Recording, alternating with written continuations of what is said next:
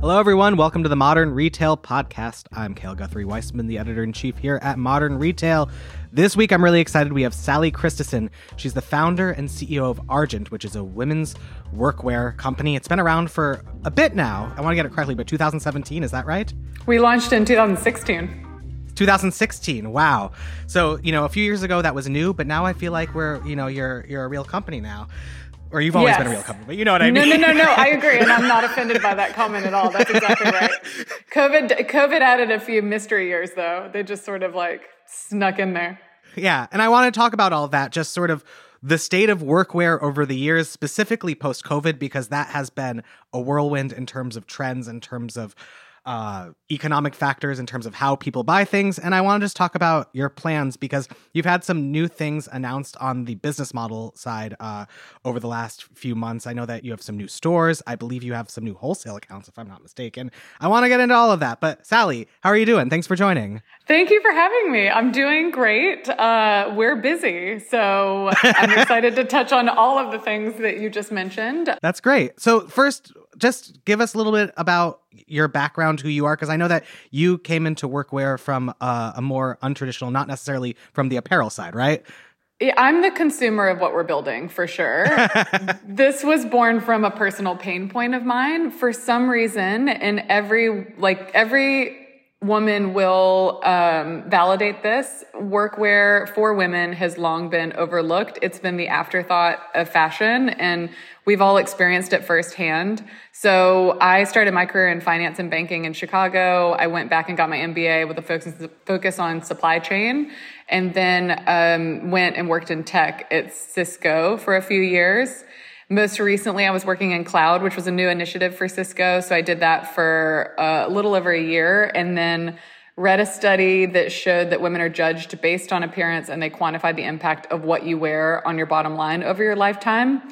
And so I read that, and after experiencing the frustration of shopping for workwear and working across different industries with different dress codes, I just quit my job because I was like, I just see an opportunity to create a workwear authority, and really redefine both the product and introduce things like functionality, things as simple as pockets, versatility, comfort, and really just start with a consumer. But the thing that really excites me, which will come out as we talk about it, is on the brand side and the opportunity to really capture and speak to professional women and model that in a way that inspires our community and future creators and builders and innovators. So Argent was founded in 2016, quit my job in 2015. The rest is history.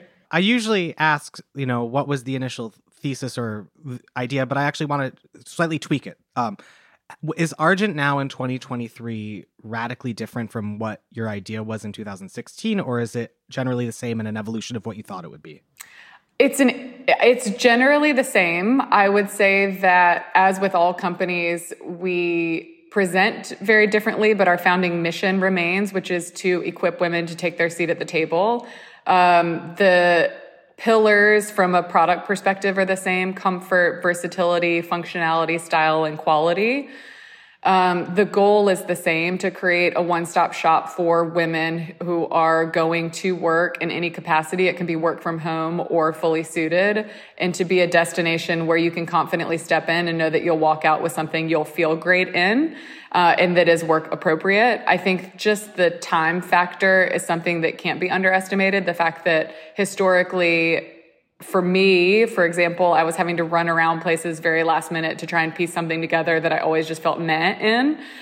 And so I think that it's largely the same. What's interesting is that COVID actually accelerated consumer demand toward what we've been doing since day one. So women are really looking to streamline, and I think we've been doing that. And I think now we're in a place where 7 years is really the sweet spot in retail. We've made every mistake imaginable, and we've spent a long time identifying our brand identity and rolling out consistency at every touch point. And it feels like you're always juggling something when you're getting something like this off the ground. And at this point, I feel like it's quite tight, and we've had the luxury of time to really get it to a place where it's really more about scale.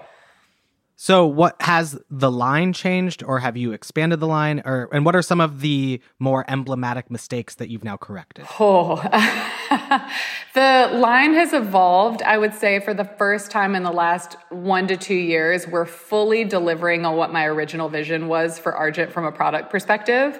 Those things just take time. I think the most notable one is that we introduced denim in partnership with A. Goldie last fall. We collaborated with them as denim experts that they are on creating custom work denim. So we went at it through the lens of what are the pain points that our customers are still experiencing when it comes to denim being introduced to the dress code. A lot of it is around the fact that it's like being overwhelmed by having too many options, and a lot of them are distressed, or they have holes, or the washes, they're not really sure which one's work appropriate. So we really went to A. Goldie with that in mind and created styles that are work appropriate across different washes, cleaned up all the distressing, et cetera, and made them work appropriate. So I think in the last year or so, we've introduced new categories that really articulate our goal of dressing women at work in all forms of work. We introduced sweaters in last fall, denim last fall, and dresses are really a focal point right now. So we're kind of building on some key products within the business. Mistakes, I don't even know where to start with mistakes. I mean,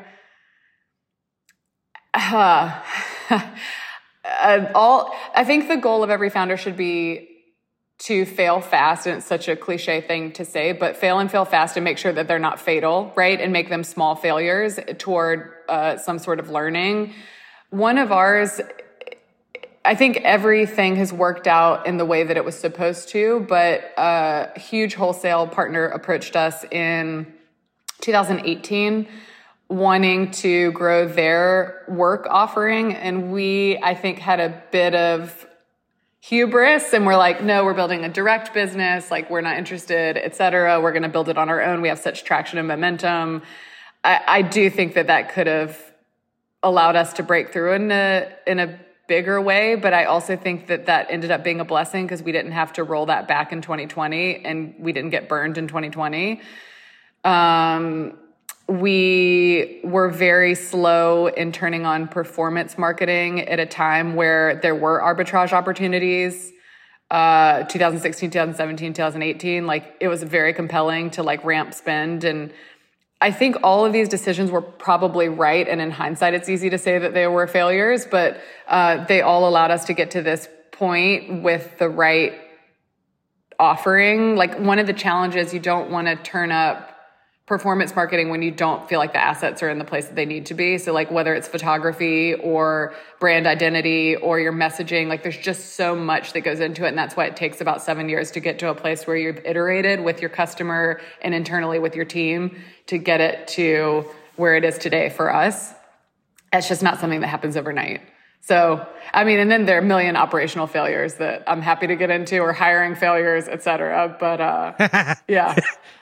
No, that makes sense. The performance marketing something is really interesting because I think I hear two different polls from founders who are either, performance marketing was what got them to where they needed to be, but then, iOS 14, blah, blah, blah, and other ones being like pretty much exactly like you, like, we were too slow with it, and then iOS 14. And so I wonder if there ever is a good answer, and hindsight is always 2020. I think it works out for every company, right? Like, whatever you're building, every founder has a different approach, and so it all serves the end goal. And for some, ramping sooner, like, that works out with like the overarching goal. And for us, it was about perfecting what we were doing before we got to that. So I think that I would say that we've made all the decisions that we needed to now know what we know and have line of sight to scale that we do. Got it. Makes sense. I wanted to ask, because you said something really interesting, and it surprised me. I didn't expect this, but you pretty much said during COVID, you had the right type of selection, or like you were able to make it work. So can you talk about the demand you saw through COVID? Because there were so many they were more formal wear companies, but because work became so focused on the home. So what exactly worked, and how did you have to tweak anything, or was it just you had the right offering at the time? Oh yeah, no. To early 2020, we were crushing, as most companies were. And mid-March happened and we went to $0. I mean, even negative days where customers are like, hi, can I return everything I just bought? I see no need to go into the office. So it really became about survival and hunkering down and going lean and figuring out what our strategy was going to be. The thing that to this day, like, we benefit from is the fact that we saw it sooner than anyone else. So I immediately negotiated out of 4 retail leases mid-March when everyone was sending those emails that were like, in 2 weeks, we look forward to seeing you again. We didn't do that. We were like, you know what? There's something here that's going to be longer term. And I don't think that people recognize that yet. So we went lean very quickly. And I immediately recognized the fact that, okay, if we're stepping back from work, that it will rebound, it will return. Like, there's no scenario where we aren't going back into offices at some point. And how do we set ourselves up for success in that moment? Or, like, do we shutter, which is also something that we talked about. I believe so much in what we're building and that women deserve Argent that I chose to survive. And to keep our team energized, the lean team that we kept on, we focused on brand-aligned initiatives. So in 2020, we launched a partnership with Supermajority centered around the election. We had a hot pink suit. We had marketing muscle that we knew we could bring to them. They're a nonprofit focused on women recognizing their collective power as a voting bloc because they make up the supermajority or the majority of voters in the country.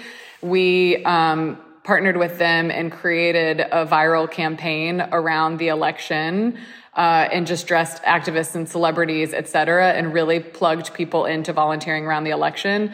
In less than 24 hours, we blew through our entire inventory of pink suits. Like, it was staggering for the time because everyone was working from home and everyone's somehow justifying buying this hot pink suit. So that was really encouraging and exciting and like one big moment that kept us going. And then in 2021, we started to see some return, and that happened slowly. And I would say not until spring of 2022 or fall of 2022 is when we nailed the product offering, but we spent all of COVID preparing for that. In no other world do you have a scenario where you don't have the day-to-day pressure of like building the plane while you're flying the plane. And so I was able to work with a merchant, able to work with our creative director, bring on the right creative director, and really set us up for success. We now have the best team we've ever had, the best product offering we've ever had. Everything just feels very tight, very focused, and timely. And that I would say is like our number one. And were you able to do that because you just had the right okay runway in order to be able to sort of take a pause, know that you would probably take a loss, but then be able to build the next thing? Yeah, our investors certainly supported us through these years. We did have a loss in both 2020 and 2021, but a pretty small loss, all things considered. And now, I mean, in 2022, organically, without putting much into marketing, we had a really strong year. 2023, we've never seen numbers the way that we're seeing now. So I just think that as a founder, I always saw beyond COVID. And I don't think that that's the way people are conditioned. Like, we were getting approached by journalists who were telling me that suiting was dead forever and what would we do? Or I remember vividly an investor sent me an article from CNN that was like, workwear will never recover, with a text, we should talk, you know? And so it's like, cool. But like, how obvious is it? It's a massive opportunity. It's a massive white space. People will absolutely be returning to work. How do we deliver to that consumer when she goes back? And it's all now happening. So I just think that I think it's more compelling now than ever. I wanted to talk about organic because you kind of hit on this and you talked about the supermajority thing. You guys have a lot of, I guess maybe they're early adopters, maybe they're mid adopters who are very well-known politicians or, you know, people. So Hilary Clinton is one that comes to mind, Huma Abedin, right? Yep. Was that group of women who were able to, with that specific campaign, able to get it to that moment? Or sort of how do you approach that? Was that all done based on like earned media that they just liked your product? How do you approach that entire thing? Because that's a pretty strong base to have who's giving, making posts in your suits. Yeah. So I would say from early days, it's been obvious that we are catering to an underserved market at all levels. I had luck, I don't know what you want to call it, but I wanted this, but as a founder, I always set these crazy aspirations and like maybe one lands, and then that, whatever it is. So I wanted to dress Hilary Clinton. I felt like she was the model of like what we were building Argent for. And I ended up meeting her in her first huge post-election public event. Ended up in a photo line and literally just held open my jacket. So we have interior pockets on our blazers. It is such a simple innovation that men get and women have never gotten. And we all see the memes around pockets for women. And her jaw dropped. Like she literally had a physical reaction to what we're building. And from that day, I think the product coupled with what the company stands for, it really just checks every box for her. And I think that's the same for everyone that we dress. We've had such organic support from those individuals because they live their values, and we are a reflection, I think, of we want gender equity, and we want to give women the tools they need to succeed in their career. That's truly like the reason why we exist, and I think that matches the women that we're dressing. From a product perspective, we've innovated the product. Like for the first time, women are able to dress for work and feel great in what they're wearing. And it seems so simple, but we all derive confidence from what we're wearing. And to step onto stage or to step in front of, an executive audience and to be able to get out of your head around what you're wearing and be able to focus on the underlying work and let the clothes work for you in a way that it is an extension of your personal brand, but to be able to focus on the work, like that's such a luxury for women that have been ignored for so long in this category. So I think that we've built a rock star community of women. The ones that excite me the most are the ones that are doing work that but you don't even know their names. And we've built an entire franchise around, like editorial franchise around that and highlighting those women because we think that women deserve to be celebrated. And as a result, we've definitely had organic relationships form with women that are higher profile. And for politicians specifically, I think that we're interesting because we are accessibly priced. We do a lot of production in the US. We are female founded. We have a very diverse team across the board, and we're intentionally building out content and tools to just help women succeed. And I think that there's just this collective sort of community uptick that comes from that because we all want those things, Got it. So the lesson here is if, shoot your shot, go up to Hillary Clinton and show the pockets in your suit, and maybe she'll start wearing your product. She doesn't just wear it either. She has been unbelievably supportive. I mean, she'll go out of her way to talk about it in press. She is always intentional about wearing Argent when she knows she's going to get photographed. I mean, still to this day, she's one of our most vocal supporters. And the number of customers that we have from word of mouth from the secretary is like, she's one of our biggest word of mouth supporters. It's crazy. Wow. Can you talk about the editorial side of things? So has that always been a part of your program? How did you grow that? How do you approach distribution? Is that just Instagram posts, blogs on the website? How are you thinking about all that? We were slower with the editorial piece because I wanted us to be ready to start that conversation. We touched on it a little bit. We dress such cool women, and I always knew there was like a storytelling opportunity there as well as a content opportunity around solving real problems for our community. And so we did not bring on an editorial director until late 2021. I mean, early 2022, really. And her entire focus is on enhancing the storytelling and on standing up new content franchises, essentially.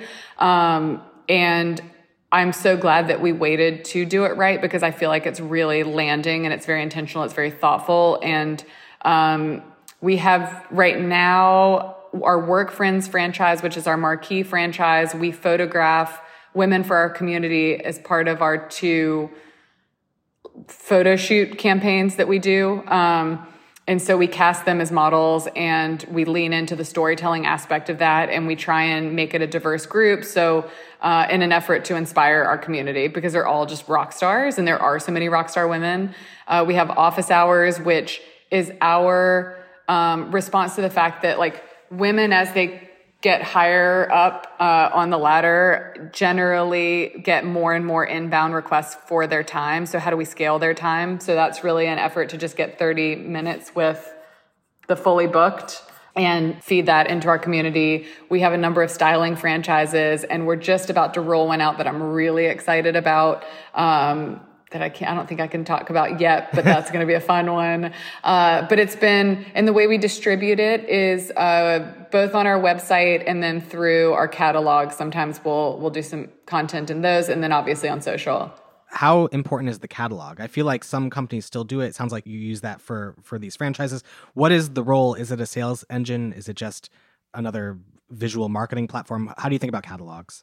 A little bit of everything. So I think that it depends on the purpose of the catalog. So that we've done brand catalogs, which are more about enhancing the brand, giving the brand credibility and storytelling around some of the franchises I just spoke to. So I think reinforcing who we are and what we stand for. Those would have more editorial content.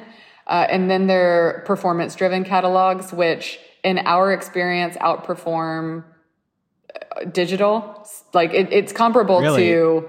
It's comparable to like a Facebook Google spend is how I would see it. And yes, it always outperforms. Catalogs crush for us. So really? That's wild. What works with your catalogs? Is it just that you have such a core, you have shoppers who know and love you guys? Is there some tweaks that you've made? What exactly makes a performance catalogs such a monster success? Great for lead generation for us. It's especially successful. I mean, it all works together. The hardest part about building like a retail company specifically is that you have to get everything to work together and support, like everything sort of supports everything else. And so one thing that works with catalog is that it's a vehicle to drive store traffic. And then when you get store traffic, you know that 50% of people that walk in the door convert, and they convert at a very high AOV. Or, it's just... it's a combination of things. It's our photography working. It's the product working. It's lead generation. It's bringing existing customers back into the fold. It gives you legitimacy and credibility.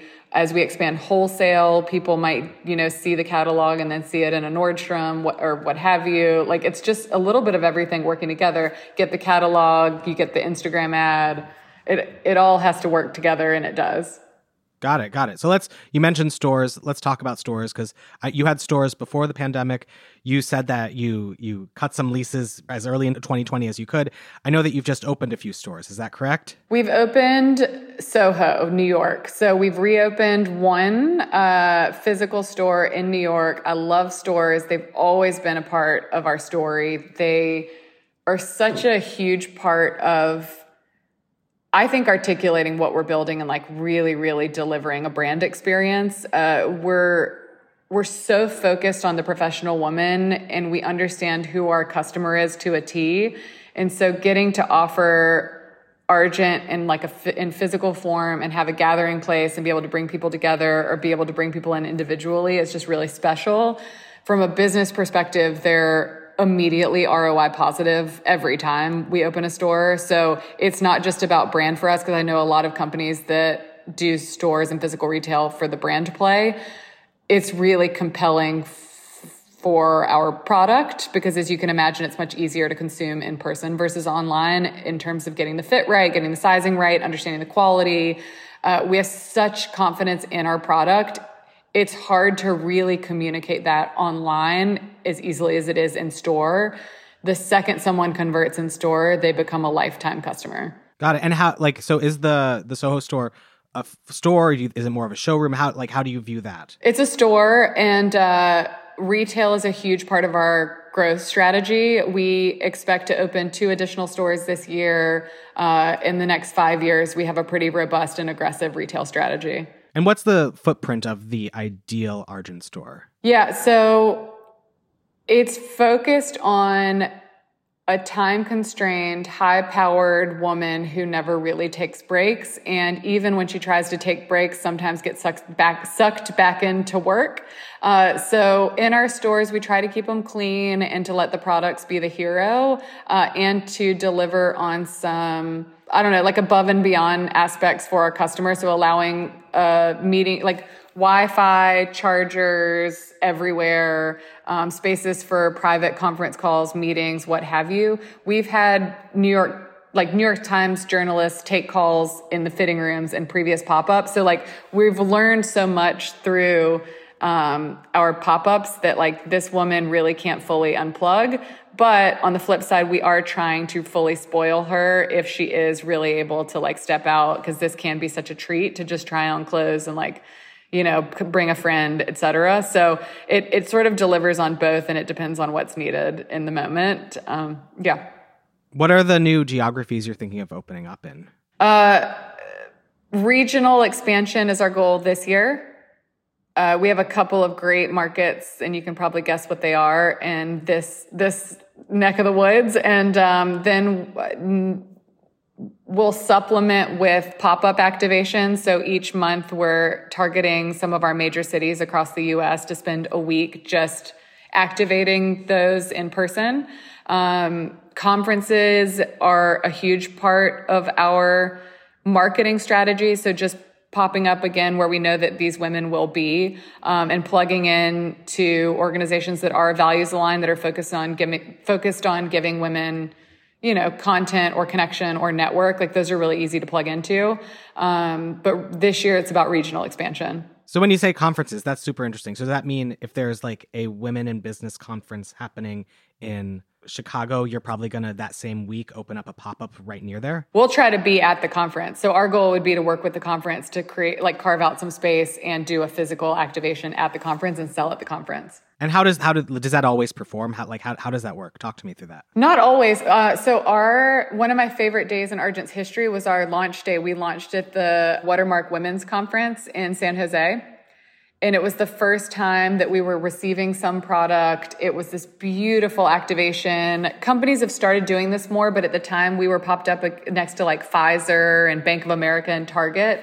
And we had this beautiful, elevated experience. 6,000 women that are all generally our target demographic. You've got great programming. You know that they're all there and they've carved out the time to be there. And so it's just a really great marketing play, but it's also fantastic for revenue. I mean, it's just, we crushed day one out of the gates. It was obvious that we'd built something special. And so we've been slightly inconsistent in terms of how we've engaged with conferences, mostly because of COVID the last couple of years. And now we're trying to be a bit more formulaic around it. They do not always perform, but I think that now we're pretty seasoned. And again, this is where having 7 years under your belt really serves you well, because you know how to filter out the good and from the bad. But those will continue being a huge part of our strategy now as we re-enter post-COVID. Got it. I wanted to switch gears and talk about wholesale before we run out of time, because I know that that's something you're now focusing on. So you're in Nordstrom, right? We launched Nordstrom September of last year. We love it. It's been awesome. And I think that this is something that partially it's because there's a changed landscape, and omnichannel is absolutely the future. But also, you have to recognize how much comes from wholesale partnerships if you time it right, and if there's like if it's a mutual fit, it's a win-win. And that's what it's been for us. They've been incredible to work with. It's been great for credibility. We have captured some of our best customers through Nordstrom. We've done a lot of marketing with them. We did an event with them last year. We're hoping to do an event with them again this year, if not multiple. It's just been really great for a multitude of reasons. We're in conversation with a couple of others now. We have not launched any other wholesale channels, but that is something that we're actively looking at. From a business perspective, I think, it's all about cash management and really figuring out how to smooth out like those inventory purchases, and wholesale can help with that if you want to get smarter around how you manage your cash and how you stand up some debt financing. It can really sort of smooth out your cash projections. What is your ideal revenue mix as it relates to wholesale? And, not necessarily this year, but maybe 2 years from now. Are you hoping it be 50-50, or do you see it as just a small thing that has a huge outsized brand impact? More the latter. We're more focused on our direct channels and building out retail and supplementing with wholesale in a really strategic and thoughtful and edited way that enhances our brand. Can you talk about as you're talking with these other potential wholesale partners, what is it that you're looking for that will really make it work? Or what, is it about where they are regionally? Is it about, I'm sure it's about the type of consumer they serve, but also what other parts? It's a combination of things. So I think it's about their brand strength. It's about the regional expansion potentially. So if there are markets that are strong for us, but we're not able to get to them ourselves, or if there are markets that are not strong for us and they have a stronghold in and we feel like we can reach a new consumer through them.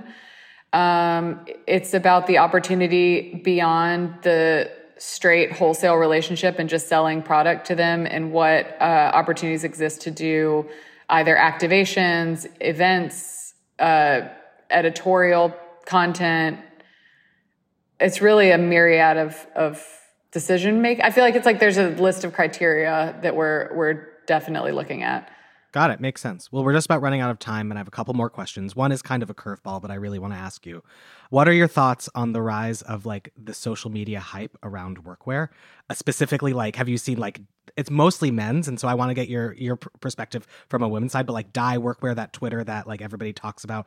Do you think that this is a new thing? Has this always been the case? Is it time that we had a really big women's workwear Twitter account that was also quote unquote an authority? Yeah, so I would say that the last piece that we have to really solve is social media. I'm such an old millennial, and we've been so slow to really have much of a presence there.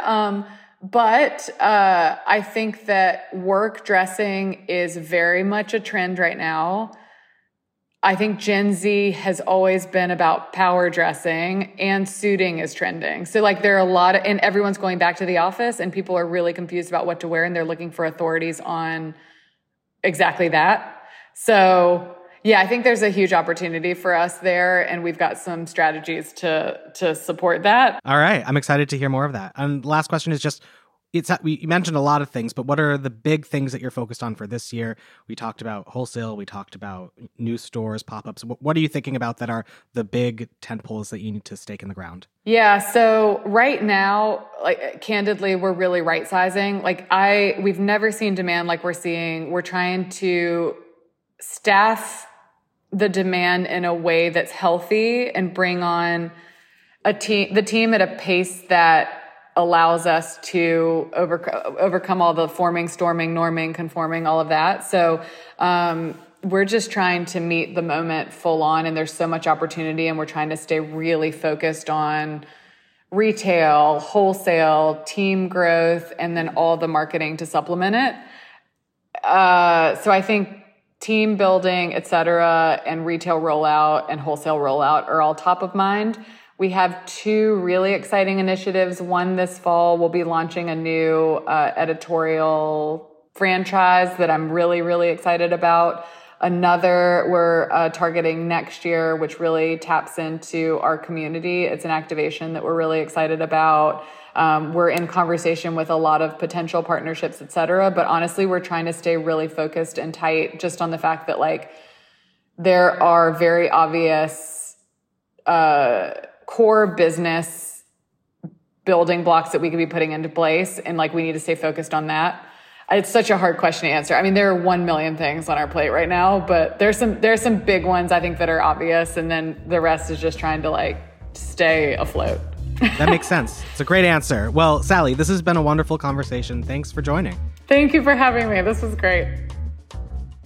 And thank you for listening to this episode of the Modern Retail Podcast, a show by Digiday. If you haven't already, please do subscribe and head to Apple Podcasts to leave us a review and a rating. See you next week.